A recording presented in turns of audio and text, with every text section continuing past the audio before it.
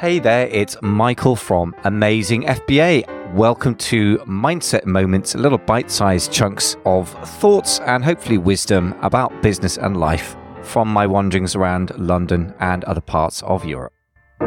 Folks, I'm out again looking at my most glamorous, wearing my fetching Sam Browne belt. I've been out cycling around London, as is my wont.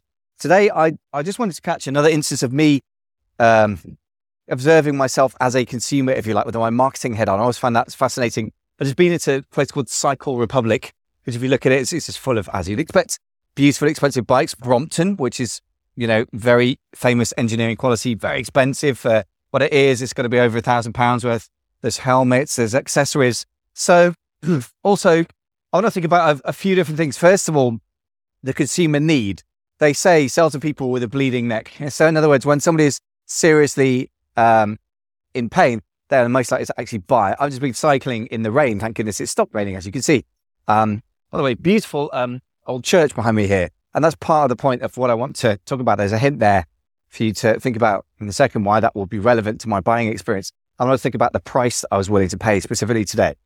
So first thing, a person and the pain. There's me. I'm a cyclist. I identify myself, I suppose, as a commuter cyclist. And secondly, I'm a person with a pain. That is called having cold hands while I cycle in the rain and the wind and all the lovely weather we get in London this time of year sometimes.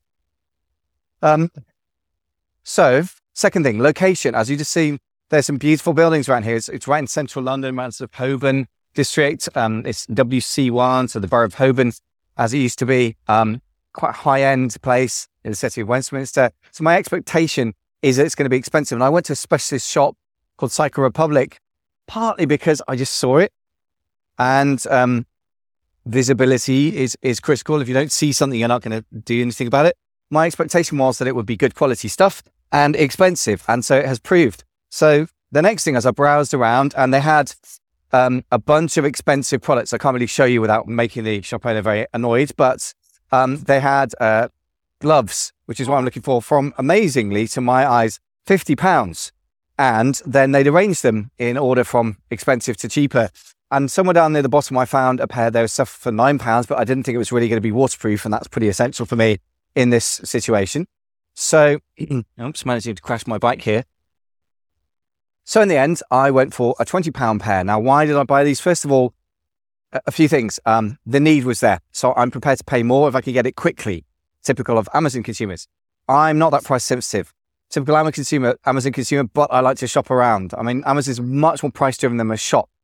Context, in the context of a brand that looks quite smart and has a lot of high-end products in its store, literally in its storefront here, I was prepared to expect a higher price. Comparison, they have £50 gloves, I had £9 gloves. I'll bet you any money that they sell most of the stuff between about £20 and £30 because those other things are what we call price bracketing. And finally, features. The actual only way I could justify to myself spending £20 on a pair of gloves that look so simple, maybe they look to me like a £5 pair of gloves somewhere else, is that number one, I trust that they're cycle or specialists, so they actually will know my business as a cyclist. They know and understand my needs. They're not just selling random widgets like I would get in Camden Market, maybe a pair of gloves that look similar to £4. And I would expect them to be rubbish, but they'd be cheap, right?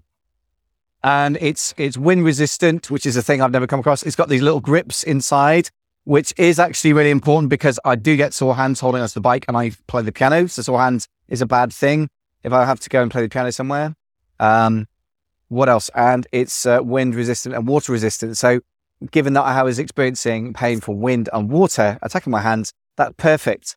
So why am I talking about this? This little microcosm of a great consumer experience and the person in the pain, need for immediate relief, a context that tells me to expect a high price, a context that by the same token tells me to expect expertise and focus around who I am, my identity as a cyclist. I'm going to a place called Cycle Republic. The other spread of products they got there, the high-end products giving me an expectation of high-end prices, but good quality. And finally, the direct price comparison of multiple different variations, if you will, in the Amazon sense. And finally, the fact that it has specific features and is actually a good quality product, I believe. We'll see if it's worth £20 or not. So there's so much in there that we need to be striving to achieve in our Amazon listings. I just thought I actually had to capture that moment for you. Thanks for listening. Speak to you soon. Do you want to grow your business bigger and faster? A free audit of your Amazon business can help you see and avoid threats and find missed golden opportunities. I generally charge $150 or more per hour, but this would be free. You can be a reseller or a brand owner. All I ask is that you're doing a few $1,000s a month in sales already. Just visit myamazonaudit.com, scroll down, click on Amazon Audit, and book in a time. That's myamazonaudit.com. Look forward to speaking to you on your audit.